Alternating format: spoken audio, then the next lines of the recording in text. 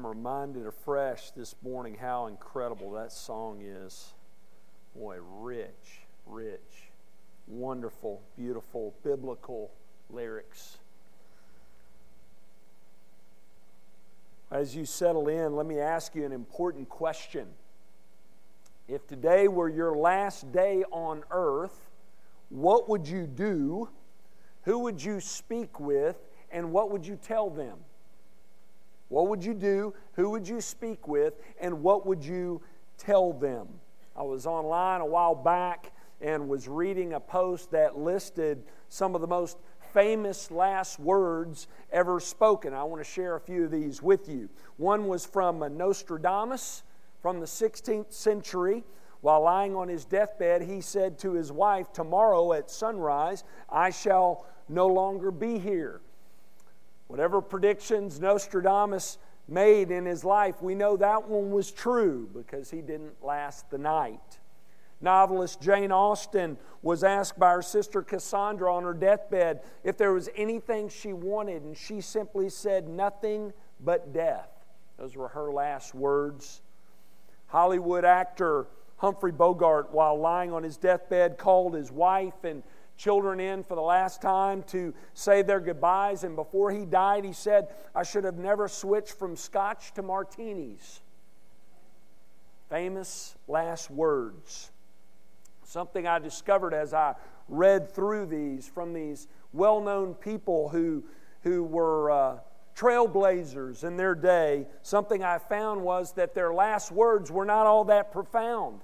Nothing, if anything, said was earth-shattering or life-changing. Many last statements there were sad when you think about them. What about you? If you knew this was your last day on earth, what would you do? Who would you speak with? And what would you tell them? If you have your Bibles, turn to Luke chapter 24. We are continuing our sermon series for Easter entitled Luke's Easter Story. And this morning we're going to be discussing, and next week we're going to be discussing the last events of Jesus' earthly ministry. We're going to talk about some of his last words to his disciples. And then next week on Resurrection Sunday, we are going to be looking at Jesus' ascension and what we learn from that account. But let's look this morning at Jesus' final words to his disciples. And these are not the final words of a dying man, but of the risen Savior during his earthly ministry. He's speaking with his disciples during his post-resurrection ministry, after his resurrection, before his ascension. And he says several significant things to them that I want us to look at this morning. Notice first, he says to his disciples, point number one, he speaks a merciful and gracious message to them. Look at verse 36. As they were talking about these things. Now let's pause for a minute and let's think about what they were talking about. Where are we in the story? Think about what's just taken place. We talked about this last week. Two men are on the road from Jerusalem to a village called Emmaus. And while they're on the road, they're talking to one another, and Jesus joins them, but they don't know it's Jesus. He is supernaturally hid from them, and he asks, "What are you talking about?" And they're saddened, but they're also shocked. How do you not know what's been going on? So they recap for him, probably telling about Jesus' death and certainly about the empty tomb. And they also reveal to them their doubts. They believe Jesus is still dead, and they even say, we had hoped that Jesus was the Messiah, the one come to redeem Israel. But they have their doubts. And Jesus rebukes them and their doubts about him, reminding them of what the Scriptures say of him. He takes them through the Old Testament and he shares with them what the Scriptures say about him. He shares with them that it's necessary for the Messiah to suffer these things for their redemption. And they invite Jesus into their home. They still don't know it's Jesus yet. and they have him break bread at dinner, and we're told that Jesus is revealed to them in the breaking of the bread, and then he vanishes. He disappears, and these men then go and find the 11 and others with them. They go and they tell them of Jesus' resurrection. Let's rewind a little bit. Let's look at this. Luke 24, beginning in verse 33. And they rose that same hour and returned to Jerusalem. And they found the 11, and those who were with them gathered together, saying, "The Lord has risen indeed, and he has appeared to Simon." Then they told what had happened on the road, and how he was known to them in the breaking of the bread. Verse 36. As they were talking about these things, Jesus himself stood among them. Imagine that. While they're in mid-speech, he appears before them. What do you think he's going to say? Don't look ahead. Don't cheat. All right? Let me remind you of what happened. They had betrayed him. They denied him. They abandoned him. They doubted him. What is his words? What are his words to them going to be? There might have been some hearing the story of Jesus' resurrection and thinking, "Oh, how I want to see him, but I'm a little afraid of what he might say to me." Think about what they had done. When I was in high school, little confession time, it's before Jesus, me and a few of my friends decided to skip school one day. We thought we had it all planned out. But one of my friends had forgotten his lunch at home. So his dad, who was the judge in town, brought his lunch to the school. And they said, "Well, we'll see what room he's in so we can get it to him." "Oh, he's not here today." I said, "Oh, really? What about so-and-so?" "He's not here either." "What about Graham?" "Graham's not here."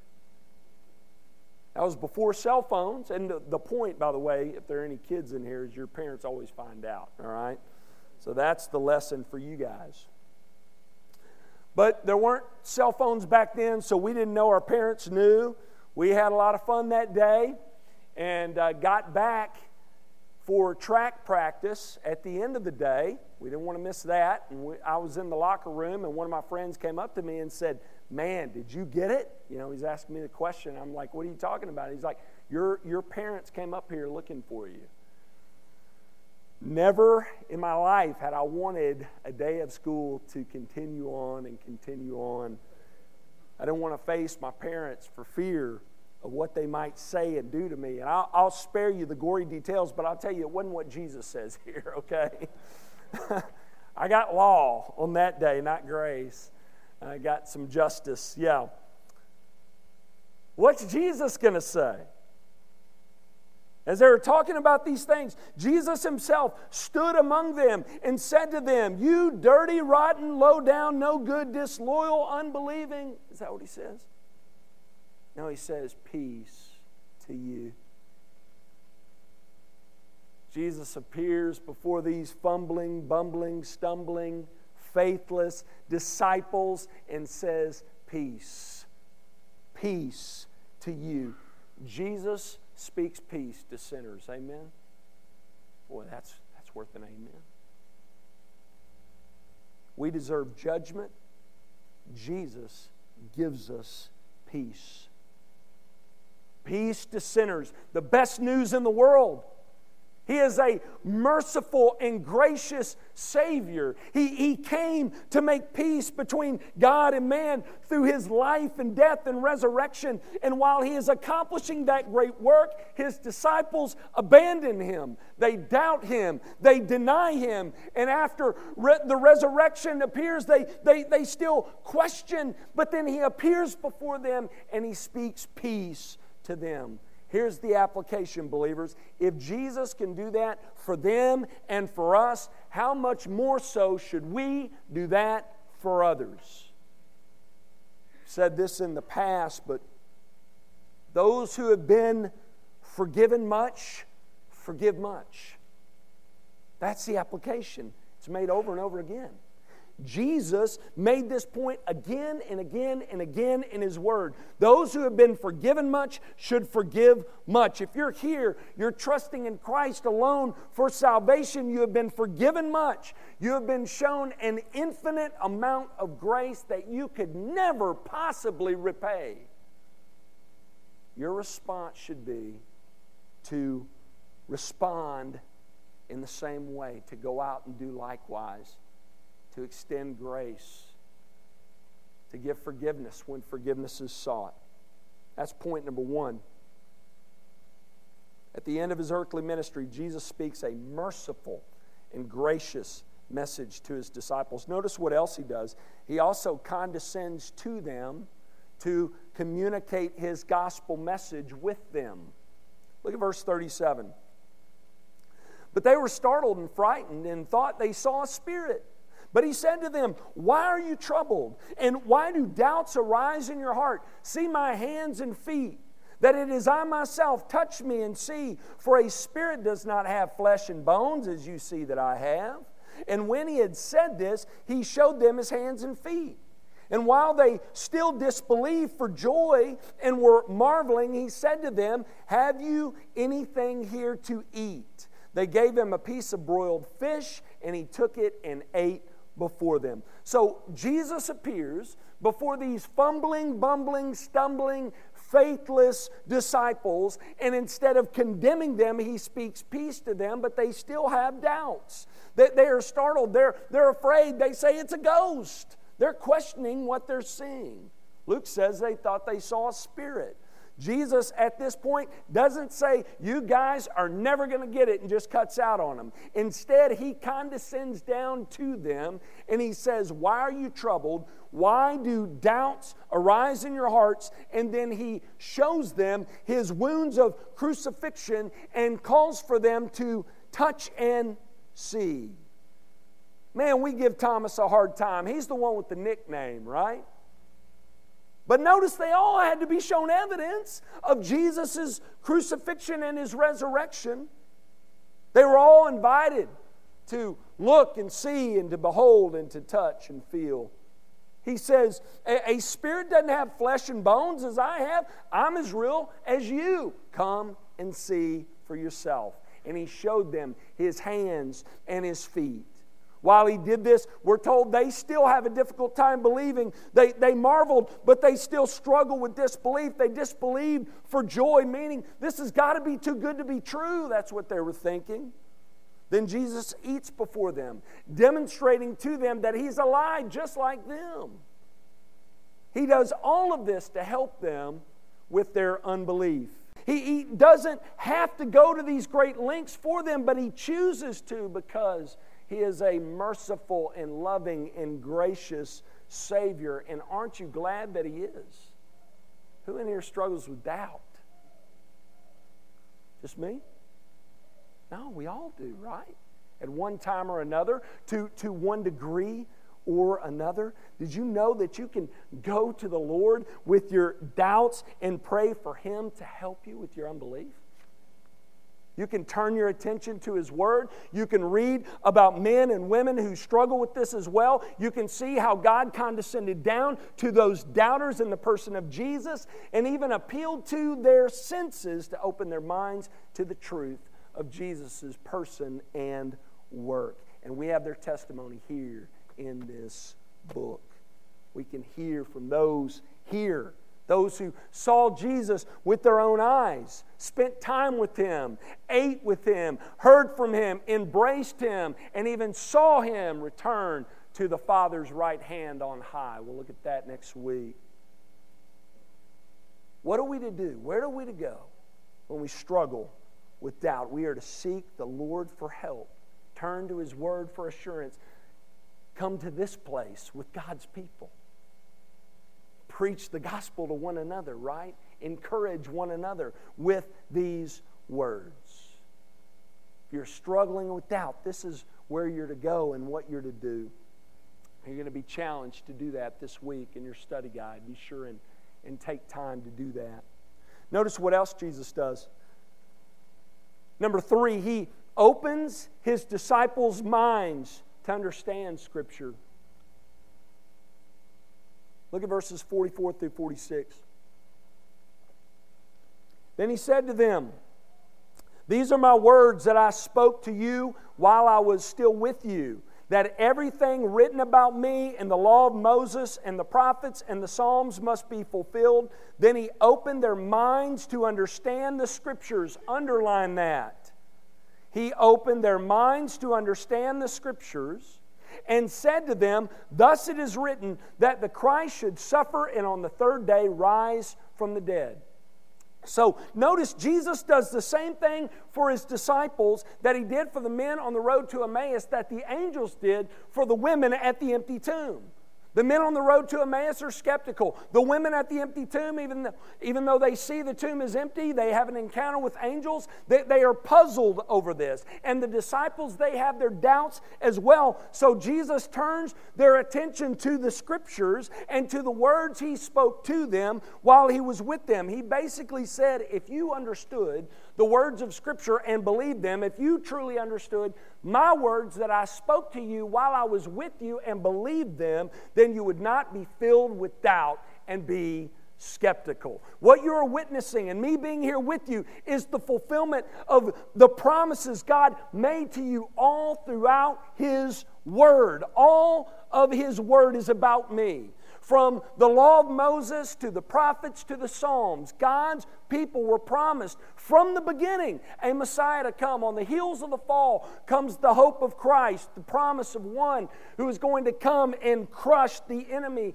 and bless the nations, redeeming them through His death and resurrection. And Jesus is saying here, you are witnessing this being fulfilled today. And then we're told Jesus opened their minds to understand Scripture. Folks, for us to believe God's gospel, God must do this work. He must open our eyes to the truth of it. He must bring understanding to our minds and belief to our hearts.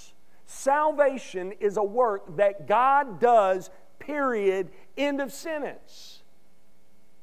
In Deuteronomy 29:2, Moses told unbelieving Israel, "You have seen all that the Lord did before your eyes in the land of Egypt to Pharaoh and to all his servants and to all his land. The great trials that your eyes saw, the signs and those great wonders. But to this day, the Lord has not given you a heart to understand or eyes to see or ears to hear." In other words, they witnessed the great miracles of the Lord, but did not believe it. Moses says it is the Lord who gives the heart understanding. He brings understanding to the heart. He gives sight to blind eyes, spiritually blind eyes. And He allows those spiritually deaf to hear. It doesn't matter what one witnesses, what miracles one witnesses. Israel walked through the sea on dry land, and many failed to enter God's rest. Men and women witnessed the risen Christ but still doubted. They needed God to bring understanding to their minds and beliefs to their heart. Now listen, while I say that, the other end of the coin is God is sovereign in salvation, clearly seen in Scripture. And man is responsible. Some of you are like, well, how does that work? Well, it's a mystery. It doesn't go against reason. We're talking about two separate things here. It's not contradictory, but it goes beyond our reasoning. When Charles Spurgeon was asked, how do you reconcile God's sovereignty and man's responsibility? He said, I wouldn't try. I don't reconcile friends. J.I. Packer, in his book, Evangelism and the Sovereignty of God, makes it very clear that God's sovereignty and man's responsibility, these two doctrines, they're not at odds with one another, but they're married. God has set it up in such a way that when man trusts in Christ alone for salvation, God deserves all the glory and the honor and the praise for that. And when man rejects Christ, he deserves all the blame. That's the way it works. God brings understanding to minds and belief to hearts. Praise be to God. He still works in this way today. Think of the most hardened sinner you know and pray for him and know that God can change the hardest of hearts. He changed this hard heart, captured this heart, changed me from the inside out, and believer, He did the same for you. What He calls for us to do is make this message known. But He is the one who changes hearts and minds. Pray that He would work in this way today, and you simply be faithful to share that message in boldness, knowing who does the work on the inside. Notice Jesus reminds His disciples of His word He shared with them when He was with them. Same words the angels shared with the women at the empty tomb. He says, "Thus it is written that the Christ should suffer and on the third day rise from the dead." And in Luke 9:22, Jesus says, "The Son of Man must suffer many things and be rejected by the elders and chief priests and scribes and be killed, and on the third day be raised." So Jesus is just reiterating this message that He gave to them while He was with them so that they would believe on Him and trust in Him and have life through Him. And folks, He wants the same for you. He has given us this message. He has given you this message so that you would believe on Christ and trust in Him and have life through Him. Do you believe in the risen Christ? Is your trust in Him alone for salvation? Do you have life in His name? If not, I pray today that God would bring understanding to your minds and belief to your hearts. So Jesus opens His disciples' minds to understand what Scripture teaches on His person and work and gives them a heart to believe it. Last point, He also commissions them to be His witnesses to the nations. When sharing the Great Commission, pastors often go to Matthew 28 or Acts 1, but here we have it as well in Luke chapter 24. Look at it, beginning in verse 47. "And that repentance for the forgiveness of sins should be proclaimed in His name to all nations, beginning from Jerusalem. You are witnesses of these things, and behold, I am sending the promise of my Father upon you, but stay in the city until you are clothed with power from on high." So here Christ gives His Great Commission. This passage reads a lot like Acts 1, which makes sense because Luke wrote Acts 1. He repeats to Theophilus in Acts 1 what he says here at the end of Luke chapter 24. First, He gives them their marching orders. Notice Christ, first He proclaims to them what has already happened, right? And then He tells them what needs to happen in light of what's happened. So He explains to them what's happened, and He shows them what happened. And then He explains to them what needs to happen in light of what has happened. In verse 46, we're told the Christ suffered and on the third day rose from the dead. This is what has happened. And then He explains to them what needs to come. He says, "Repentance for the forgiveness of sins should be proclaimed in my name to all nations, beginning from Jerusalem. You are my witnesses of these things." First, they had to witness and believe on the risen Christ, right? That's what's taking place in this story. They will not proclaim these things if they've not witnessed them, believed on them, and been changed by these truths. So Jesus appears to them. He brings understanding to their minds, belief to their hearts, and then He commissions them to go and be His witnesses, same as He does in Acts chapter 1. But first, He calls for them to wait, same as He does in Acts chapter 1. What are they to wait on? Power from on high by the Holy Spirit.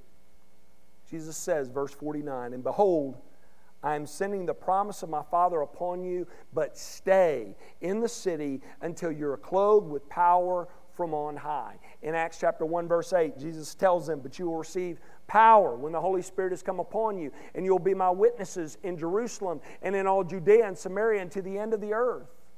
They had to wait on the promise of the Father. They had to wait for power from on high by the Holy Spirit. It's one of the few times in Scripture where God's people are told to wait. Oftentimes, they're told to come, follow me, or go, make disciples. They're called to come, they're called to go. Here they're called to wait. Why? Because they cannot do the work that God has called for them to do without God. They need Him. We need Him. We need the indwelling and empowering of the Holy Spirit to be who God has called for us to be in Jesus and to do what He has commissioned us to do through Jesus. We need Him. Every spiritual victory, personally and in ministry, is because of the empowering of the Holy Spirit.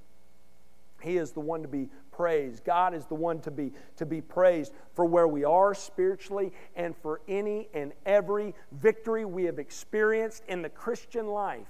The Spirit of God is the power behind the mission of God. That's why the Spirit of God is mentioned over 60 times in the book of Acts. He's the power behind the mission.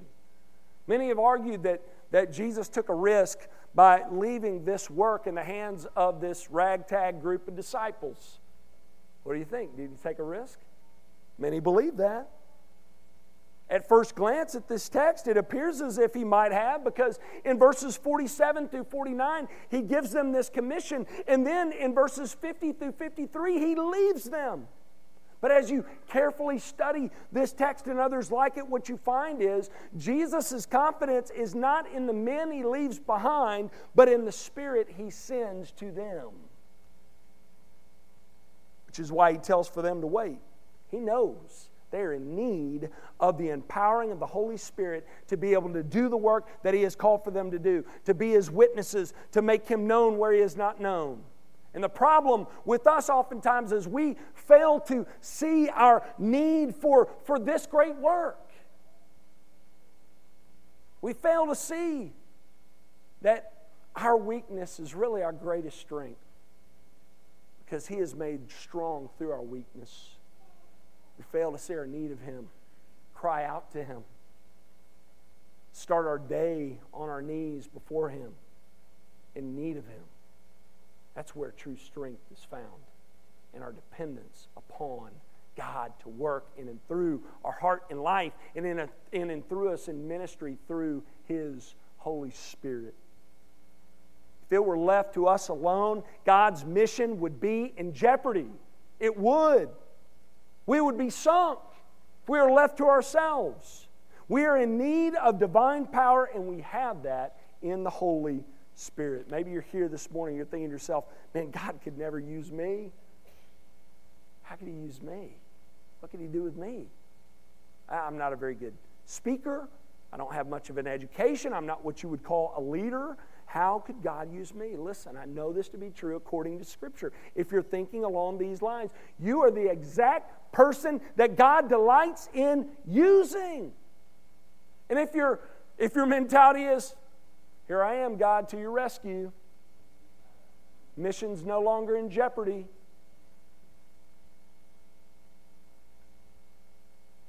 you're in trouble. Truth of the matter is, without the empowering work of the Holy Spirit, none of us would be worth anything in ministry. None of us would have anything to offer. It's through His work. It's His work in and through us that makes all the difference, which is why Jesus tells them to wait on Him. And when the Spirit of God comes as promised, just read the book of Acts. The disciples go out in boldness. His followers go out in boldness. And they fill Jerusalem with the teaching of the gospel. That's what they were arrested for. That's what they were put on trial for. You have filled Jerusalem with this teaching. And then the gospel goes out from there.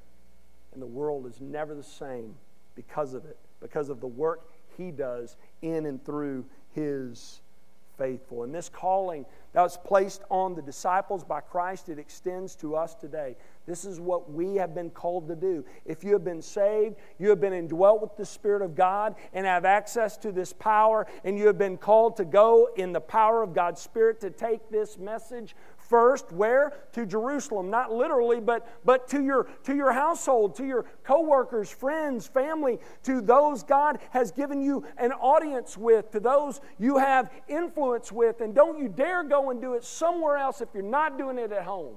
It starts in the home. It's the reason why God has given you that much access to your kids and your wife and husband, to be doing it in the home and then go out from there. The disciples go first to Jerusalem. That's proof of God's mercy and grace right there, right? While those in the city were the ones who rejected and killed God's Messiah, God sent His disciples to them first, and then, as Paul says in Romans 1, to the Gentiles. This is what God has called for us to do, believers. This is what God has called for me to do. I've been called to make this message known, to make it known that while we are sinners, condemned, unclean, deserving of God's judgment, God sent His Son to save us by God and for God and from God, to restore us to a right relationship with Him through repentance and faith in Christ. If you're here this morning, you're not trusting in Christ alone for your salvation, I pray today that God would give you eyes to see and ears to hear and a heart to understand that you are a sinner in desperate need of rescue. You're in need of salvation, and that you would know and believe that Christ came to be that very rescuer. He came to be that Savior. He came to rescue us. He came, He lived, He died, and rose again so that we, through faith alone in Him alone, could be forgiven of sin and rescued from judgment and restored to a right relationship with the living God. If you're here and you are not trusting in Him alone for salvation, I pray that you would bow the knee to King Jesus today. Make Him your Lord and be saved. Let's pray together.